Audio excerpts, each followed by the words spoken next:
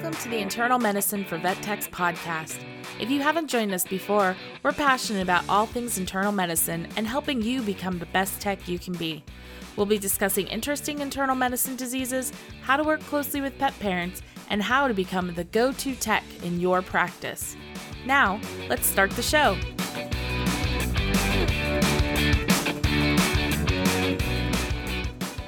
Welcome back to the Internal Medicine for Vet Techs podcast. Thank you for listening and making commitment to your learning. We hope you are doing well. We're your hosts. I'm Yvonne Brandenburg, joined by the late on a Monday night, Jordan Porter. Hi, good evening. We also haven't talked in 2 weeks. Is it only / it's been that long, 2 weeks? Yeah, I think so. I think it's been, because I moved in about 10 days ago. So Dang. maybe it's been a little bit longer. Dang, that's crazy.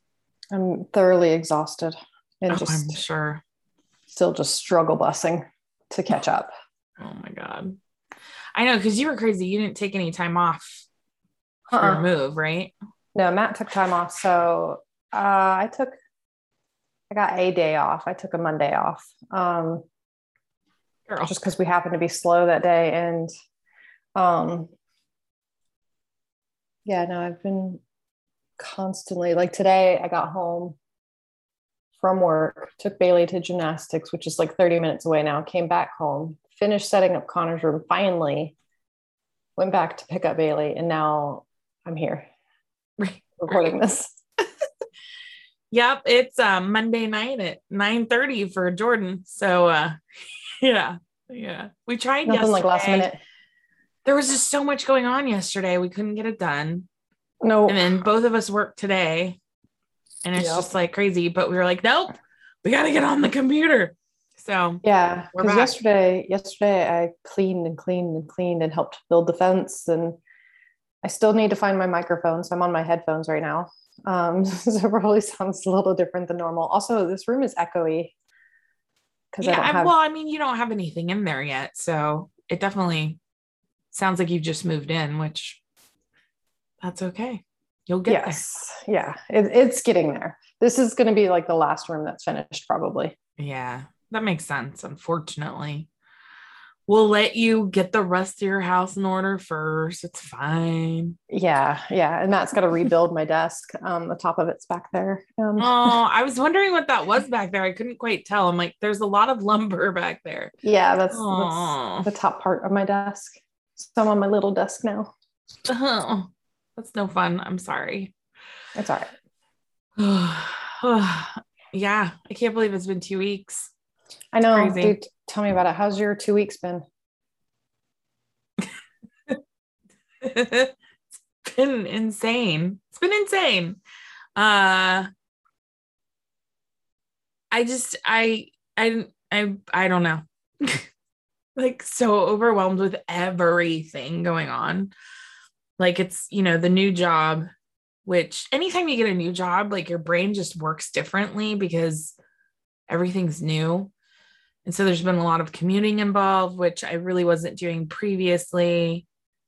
And I'm like just so tired when I get home and I can't think of anything. But we had our Royal Canin presentation this Saturday, which was cool. Yeah. Got my crap together for that. Yeah. we managed to get together for that.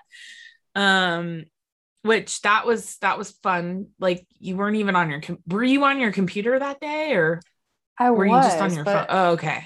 I had to currently I'm also hotspotting my phone because I still have no internet. So I'm sorry. I should have internet by Wednesday. Okay. Oh man, hopefully. I'm sorry. It's all right. Oh yeah, speaking of internet, my router took a crap in the middle of this, so I had to scramble to get one in the last 2 weeks. And you don't realize how much is actually connected to your Wi-Fi until you have to get a new router, and then you have to reconnect everything. And I was just like, bah.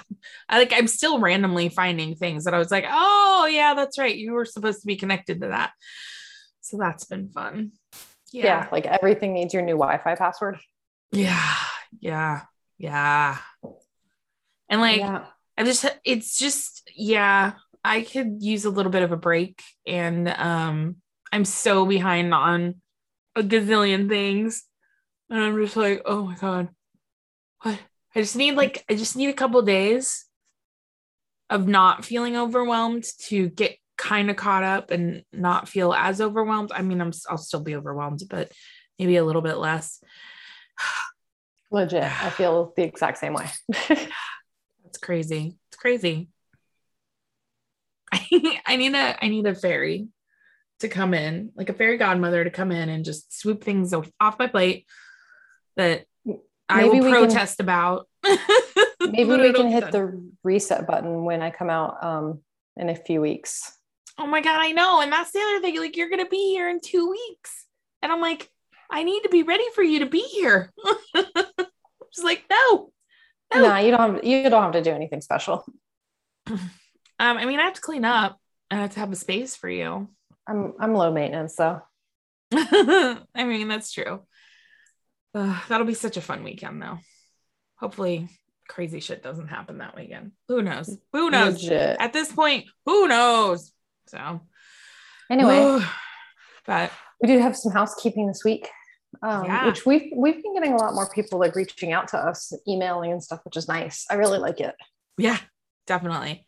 It cracks me up because I was messaging with someone on Facebook and they're like, I love your podcast. I can't believe I'm actually talking to you. And I was like, oh my God, stop. Like, it's so funny when people do that. I'm like, I'm not that cool at all. But like, I get it because like, I totally fangirl over like when we talked to Tasha and Vet Tech Kelsey and stuff. Well, yeah, that's true. I totally fangirled over that. It's really funny because it's kind of along the same lines. One of the girls who is now in my department, because there's 4 of us, she used to be one of my former students. Mm-hmm. So she's like, Mrs. Brandenburg. And I'm like, stop it. Like, my name is Yvonne. And she's like, I can't do it. And I remember when I like saw one of my old teachers in the real world, I had a hard time saying her first name too. I'm like, nope. So yeah, I have to, she hasn't said my name since I said that. So I think she's just avoiding a name altogether, but I'll break her of that habit. So yeah, it's kind of funny. We have a review. Yeah, we got a review this week from J Lee K93. Says informational and entertaining. Love every episode. Thank you, ladies, and keep up the great work. I have recommended this podcast to several aspiring ER RVTs. This info is still very applicable to ER care. Yeah. It is kind of funny because like my husband, he'll talk to me about the podcast occasionally, and he's not in the veterinary world. And I go, yeah, it's cool because, people in ER like tell us that it works for them, and people in like general practice and kids in school, like, adults in school, baby techs, kids, right? The kids of our generation, like the baby goats. Yeah, exactly. So it is kind of fun because I don't know, like you don't have to be in internal medicine to deal with internal medicine subjects. So yeah. Well, I think it's so common too that it's just like everybody can get a little taste of something. Yeah. So true. So what are we talking about this week since I didn't do the notes? We are jumping into hemophilia this week. I think we have just a couple more in our blood series. Like this is like our continuing blood series episodes. So this is going to be about hemophilia, the types that there are, and kind of how it affects our patients. I think it's really important to kind of remember we did the episode way back when now, episode 23, which is the coags balancing hemostasis, where we did talk quite a bit about just coagulation in general. So we talked about like the intrinsic and extrinsic pathways and everything. So, just as a reminder, that's probably a good episode to listen to for some basics on this, because we touched on it. So we're going to build on it here. Definitely. So one of the things about hemophilia is that it's an inherited coagulopathy. So what that means is the genes in our patients that have this, they're from their parents and their mutations. And this is going to be the genes that are responsible for synthesis or processing of active coagulation factors. So typically when we're talking about intrinsic pathway, the factors that are going to be affected by inheritance is going to be factor 7, factor 11, 9. It's so funny that it goes like not in normal order, but Great. 7, 9, 11, and 8. Let me just start that over again, because I don't know why it was written like that. 7, 8, 9, and 11. There we go. Honestly, they're probably in order of like prevalence. Yeah. But come on, we can just put them in numerical order for the dorks that we are. So, speaking of Cornell, if you go to eClinPath, again, if you have not gone in eClinPath for any of this stuff, you need to. They're so good. They're so good at all this. They break it down and they have such great resources. So definitely check them out. My coworkers and I were playing on their website the other day with their, they have like just this test your skills kind of thing on there. Oh, I don't know if I found that spot. Yeah. So it was interesting. You're like, ooh. Basically. Like, maybe not. One of the things about these inherited coagulopathies, they're typically found on the X chromosome. So they're sex linked, and they're typically in males. And so that's usually where we will see them.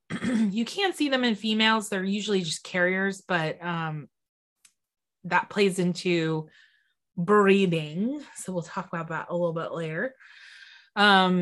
The degree of how severely these patients are affected depends on, how much they're deficient. And then that determines how much of a bleeding tendency they will be. So again, the more deficient you are in it, the more you're going to bleed, which totally makes sense, really. For hemophilia, our differential diagnosis for bleeding things is going to be all the bleeding things. So, we got to rule out toxins. We got to rule out platelet deficiencies, DIC, all those fun things. So just when we're thinking about it, we do need to rule out all of those. And we talked about that in episode 23 as well. So yeah, you got to rule out heat stroke and stuff too. Oh yeah. Did we talk, was it last week that we talked about heat stroke? I don't know. In the last couple of weeks, we talked about it. The last couple of weeks, because that was when I had that patient, that heat stroke patient. Yeah. Yeah. So we're going to talk about three of the deficiencies. So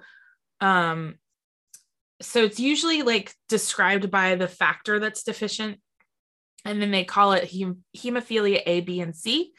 We're going to talk about those.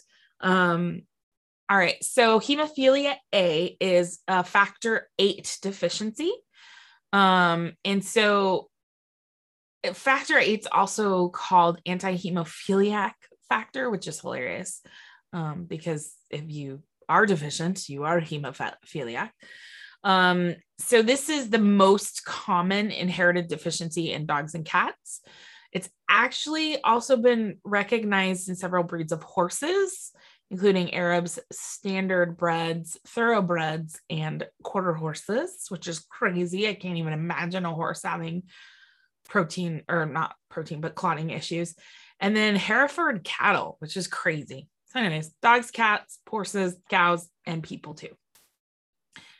It is a spontaneous mutation in that gene, lies on the X chromosome. So again, males are usually affected by maternal transmission, while females tend to be asymptomatic carriers. If you do have a female that is born with this line, it just usually means they're a carrier. But if you, this is how it comes about, is that you have an effective male and a carrier female, that you're going to have the hemophiliac. So kind of crazy. I like the little chart that you have here about like the severity of, I mean, because it's all dependent on the degree of deficiency, right? So obviously mild cases are, what is that, 6 to 20% of coagulant activity. So factor 8 doing its actual job. So moderate severity is 2 to 5% of factor 8 doing its job. And then severe is less than 2% of factor 8, which I can't imagine. So they can get like spontaneous hematomas in the subacute area, crazy. Within their joints, which, ow. I didn't even know this was a thing. I like, when I was reading and I'm like, hemarthrosis, I was like, blood in your joint? That sounds so incredibly painful. It does sound blood's painful. inflammatory. Yeah. And then you can even get like body cavity effusions that's hemorrhagic when disease is severe enough. So, yeah. And then of course there's like excessive hemorrhage with traumatic events. So like losing puppy teeth, spaying or neutering, just any type of elective surgery. And that can happen in dogs with hemophilia A, regardless of the severity of the disease. Yeah, it was kind of interesting. A lot of what they were saying is, depending on how severely they're affected, right? And it is kind of similar to the von Willebrands that we talked about.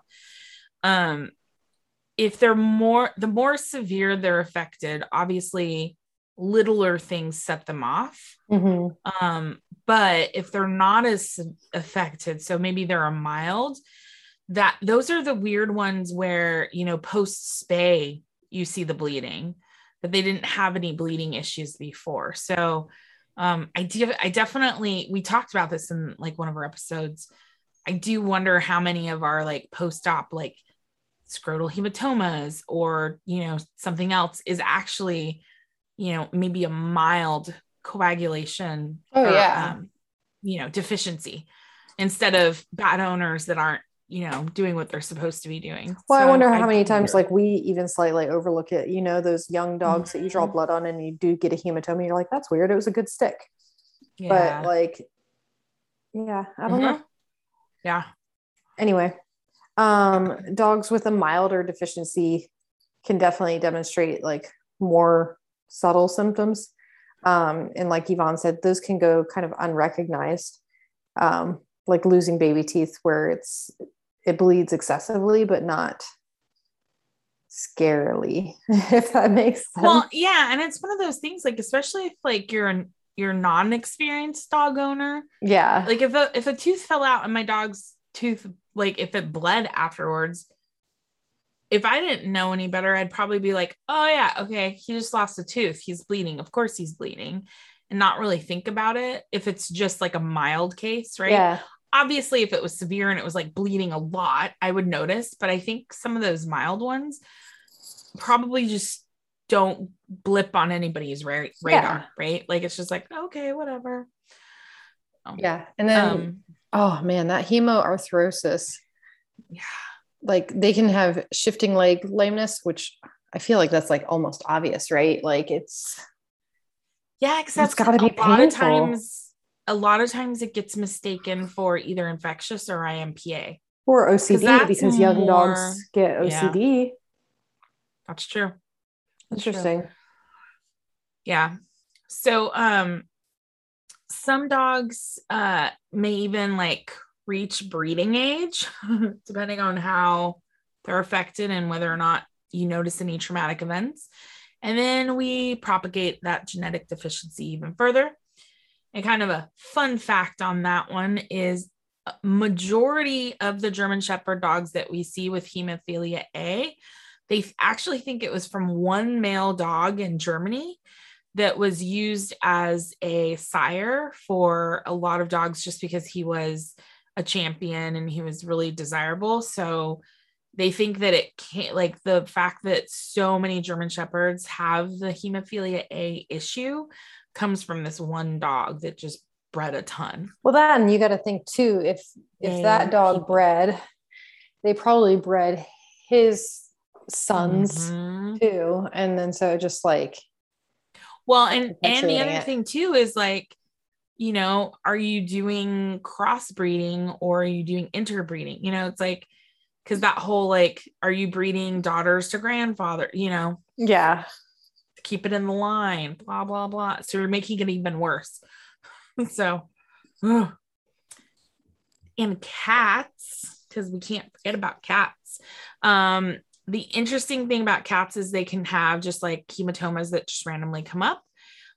But because they're so light and agile, a lot of times they don't seem to experience that severe hemorrhage, except following like a trauma or surgery situation, which they think small breed dogs, so like Yorkies and stuff like that, it might be something very similar because they're so little, they're not putting the pressure on so many places. So again, you may not catch it until there's an issue.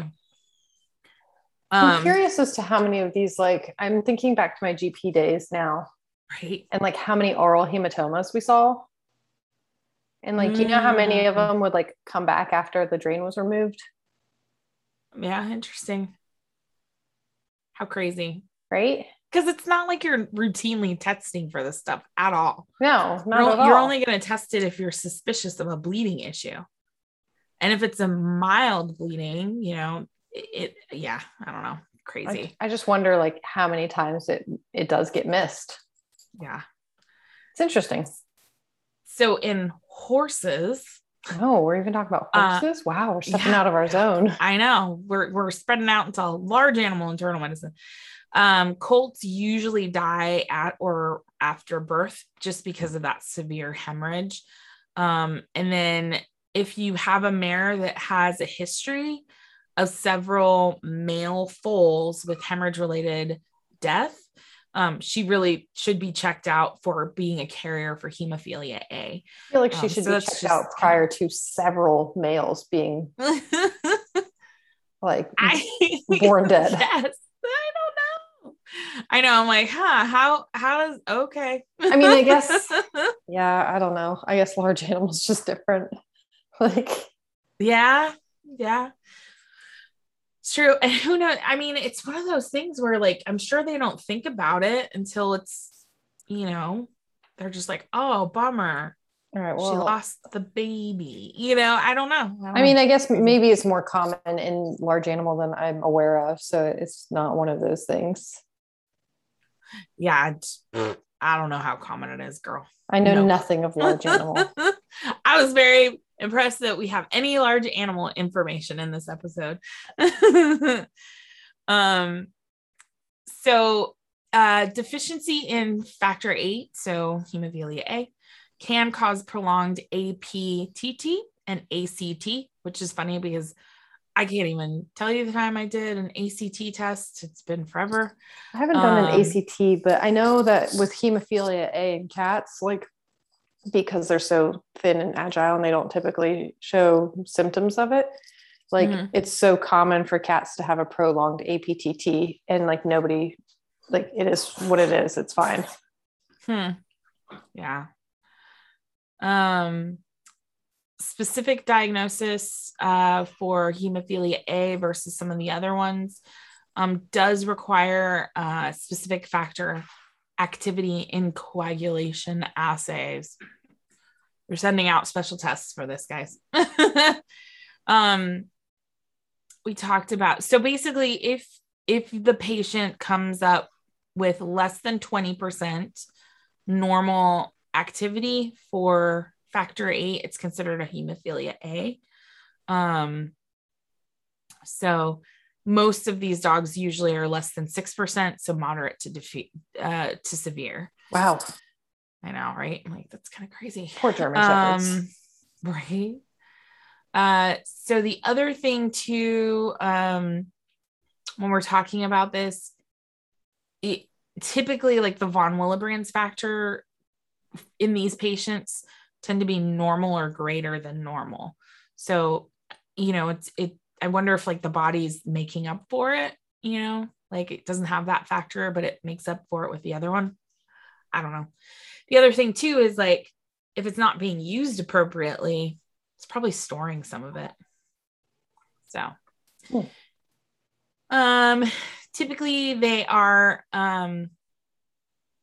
we try to identify them, but unfortunately young animals, so under 6 months old, it's hard sometimes to really read the results just because it can be affected by how young they are.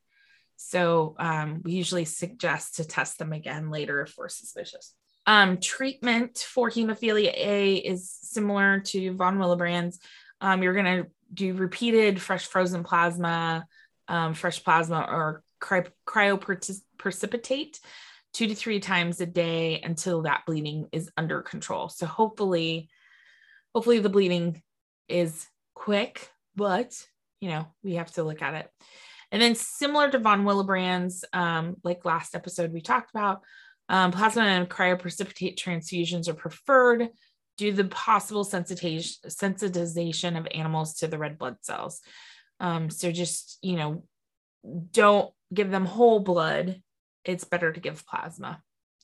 But if it's an emergency situation and they're bleeding out, you're probably going to want whole blood then too.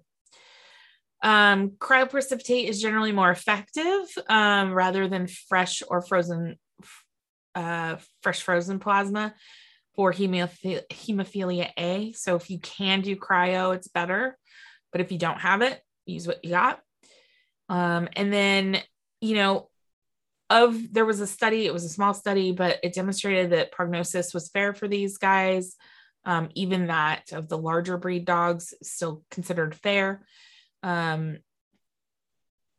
So yes, they are affected by, or they suffer from recurring hemorrhages, but with transfusion therapy, they can live a fairly normal life. So, this is one of those situations where we're talking to clients and we're explaining to them what this means long-term and just making sure they understand that it's really important to minimize trauma in these patients.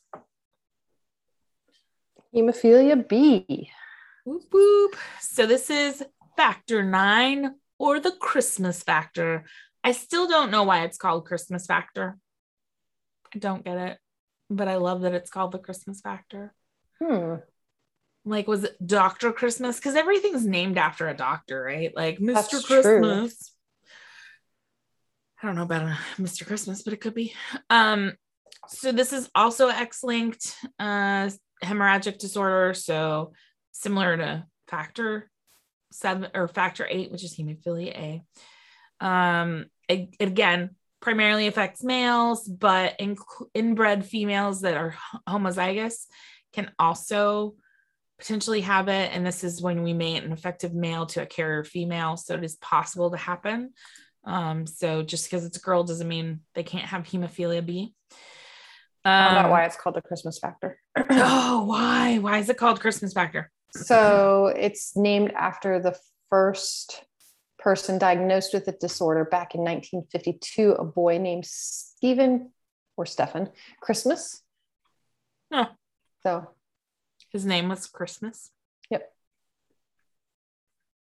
All right. Yeah. So hemophilia B is not nearly as common as hemophilia A, but it is. There's a lot of mixed breeds that do come up with this. Some specific breeds like Labradors and German Shepherds are affected. And then there is a family of British Shorthairs and Siamese cross cats that also shows hemophilia in their line. So again, genetic diversity is a good thing. But if you've got it seems like hemophilia B is really only like if you get a severe case. So like activity that's less than 1% of normal, which I guess puppies and kittens will die immediately following birth just due to excessive bleeding from the umbilical cord or the tail, from tail docking or dew claw removal. So that's interesting that like, That's I guess crazy. you don't really see it until it's Till they're severe. bleeding. And then like, You're like, Yeah. well, too bad. yeah. So, but like, it's not really recognized when there's levels between 5 and 10%. It's not really recognized as being a hemophilia unless like there's a trauma or surgery that just triggers it to bleed more than normal. Yep. Same with hemophilia A. Small dogs and cats can go unrecognized because, again, they're lightweight and don't cause as much damage. And I feel like with dogs, the little dogs are usually like indoors more, and big dogs are running around getting into trouble. So they're more protected inside. Getting their oral hematomas. You're right. Hemophilia Bs do typically have a prolonged APTT. So that's something, we look for in clinic. If you've got 40 to 60% of your Christmas tree factor, Look at you on it. It's hard to detect it. So again, under 6 years or 6 months of age, probably have to wait until they're normal or until they're adults to figure out what is normal for them, which sucks. Yeah. But you can usually reevaluate those numbers between 8 and 12 months. Yeah. Purebreds like Lhasa Apsos have been identified, and there's a PCR based genetic testing that can look for the mutation. Treatment, same as hemophilia A, is fresh frozen plasma, fresh plasma, or cryoprecipitate or cryosupernatant actually, for acute bleeding. And so we're going to look for that. This is kind of crazy. So if you have an unchecked hemorrhage, so like they bump into something, you can actually have muscle necrosis from the pressure of that bleeding. You can have paralysis, seizures, or even a hypovolemic shock. I feel like that one we all kind of think of, but some of these other things could be because they're bleeding internally. Big deal. I know. All right. Last one. Here we go. This is factor 11. This is hemophilia C, which is rare. Rare. I feel like all of them are rare, but this one's more rare. I'm assuming, well, I'm going to take my own advice here and think that hemophilia A is probably more common than we think. Yeah, probably. I bet it goes unrecognized quite a bit, especially the ones that aren't severely affected, like those mild cases. Yeah. Which is a bummer, because if they get bred, you have to be very careful. If you don't look for it, you could propagate it and make it even worse, which is bad. I just think of all those little indoor dogs, like my parents' dog. They don't go to the vet very often, so there's nothing like traumatic that would cause them to bleed. Right. And think it's an issue. Like there's a lot of those dogs in the world. Yeah. Yeah. So hemophilia C has only been described in Springer Spaniels, Great Pyrenees, Weimaraner, and Kerry Blue Terrier breeds. That's it. Not my Great Pyrenees. Well, I think you've got some genetic diversity in there. Well, Mumu was part of his DNA test with some genetic testing, and he didn't test positive for any of these diseases. There you go. So hemophilia C is plasma thromboplastin antecedent, which is kind of crazy to say. So basically that just means severe factor 11 deficiency. It's characteristically like they have minimal bleeding until trauma or surgery. So, spay or neuter. So these guys can have bleeding that may be delayed for up to 4 days after a surgical procedure. What What falls right into that time frame, Jordan? Scrotal hematomas. Yeah. Dun, dun, dun. In fact, actually, that's how we found one of our von Willebrand's patient. Was the scrotal hematoma? Scrotal hematoma. Yep, came to us. They couldn't figure out. I think they almost went back in surgery, and they're like, let's do some testing first. And they were like, oh crap, he's actually von Willebrand's. So kind of the same idea. Like it may be like, those hemoabdomens like post spay, they're like, oh, he must have not have, tied it off properly. It's possible they're just, bleeding. So, yeah. It is an autosomal, so males and females can be affected, but they don't really know if this gene is dominant or recessive, because again, it's fairly rare, so there's just not as much research on it. So typically their levels are 30 to 40% of normal. They typically have prolonged APTTs, and then they, again, kind of like the other ones, fresh frozen plasma, fresh plasma, and cryo supernatant is going to help with them. In people, the hemorrhage that they see is attributed to excessive fibrinolysis. Fibrinolysis. I can never say that one. That's like the one I can't say. I know. So fibrinolysis. And so that just means that they're breaking down those clots really fast. So, it's interesting. It's like, so if you're deficient in factor 11, why is it that it's breaking down faster? So there is a thought process that because the coagulation is not amplified by thrombin, which is usually part of the pathway that's activated with factor 11, that small amount of thrombin is insufficient to activate the fibrinolytic inhibitor. So it may be that it just doesn't trigger the pathway appropriately. And so it's not telling the fibrinolytic inhibitor to like stop doing its job.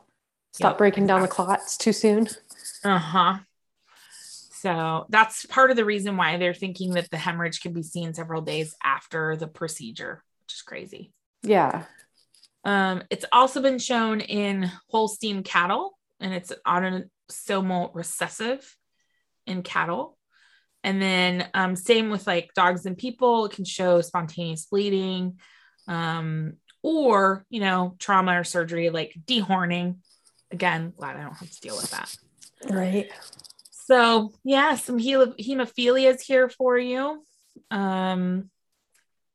We talked about von Willebrand's being a factor. Now we talked about, make sure I get this right, 8, 9, and 11. So it's crazy because, it makes sense that issues with any of these factors are going to be a problem, and that you can have disruption of one of them in patients. Hopefully but they all have the same symptoms. All of them. Yeah. And like they all take the same treatment. Yeah. So yeah, hemophilias. It'd be interesting. I don't even know how you would do this, like to figure out how many we're missing, Yeah. So, if we could figure that out, I guess they wouldn't be missing. That's true. Smarty pants. All right. Well, I know that's not, there's not a lot to kind of go over with this other than we've talked about, differential diagnosis in our other episodes. So definitely check those out.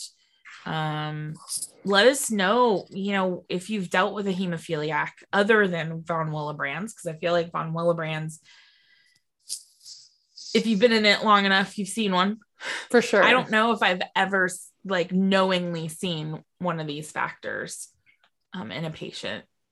So I'm pretty sure I've seen hemophilia A in a dog, but because hemophilia A in a cat doesn't warrant any sort of treatment. Yeah. Yep.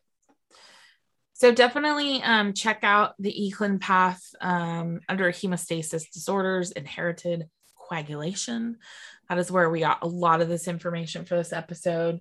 I looked at some other resources and it was so similar to eClinPath that I was like, forget it. We're just going to talk about eClinPath. I love eClinPath. So thank you, eClinPath, for being amazing and being a resource that we use all the time. We love you very much. So, all right. Anything else that you think we need to touch on? Because this week's going to be a short episode, which is kind of a nice thing. Yeah, this week is a short episode. It's the tip of the week. Tip of the week, eClinPath. Go there, check it out. Look up your red blood cells. We have been doing that all week last week. Right. Just like looking up pathology of red blood cells. That's true. It's very true. And now for the question of the week. Question of the week, I would say, which one have you ever seen one of the hemophiliacs? Yeah, I really want to know, actually. Yeah. And how'd you treat it? Did you have to treat it? Yeah. Did you do fresh frozen plasma or not? All right, guys. Other than that, I think that's it. Thanks for hanging out with us while we're recording on a late Monday evening. Late Monday night. And then Jordan's about to pass out, like at her mini desk. Yeah, it's bedtime. All right, guys, have a wonderful week. We promise we'll get back into like a normal rhythm once Jordan's not moving. Mm-hmm. Once I'm all settled. It'll probably be after you get back from here, because that's like in 2 weeks. Yeah, probably. So I doubt things are going to be normal before then. No, probably not. And by the way, we're coming up on our 100th episode. Just a reminder. Yeah, and we're almost at 80,000 downloads. That's insane. Thank you guys, by the way, for listening. Super appreciated. We're going to come up with some ideas for our 100th episode, plus our 2-year anniversary is coming up, because that's Vet Tech Week. Can't wait for that. And we're super excited because our cardiology series is coming up. Like, we got some cool stuff coming up. Like, it's going to be pretty rad. I can't wait. I kind of forgot about a lot of that stuff. You're right. All that is coming up. It's coming up really soon. So, all right, guys, we'll have a wonderful week. Hopefully your life is a little less hectic than ours. Probably not, but I'm hoping it is. And we'll talk at you next week. Bye, guys. Bye.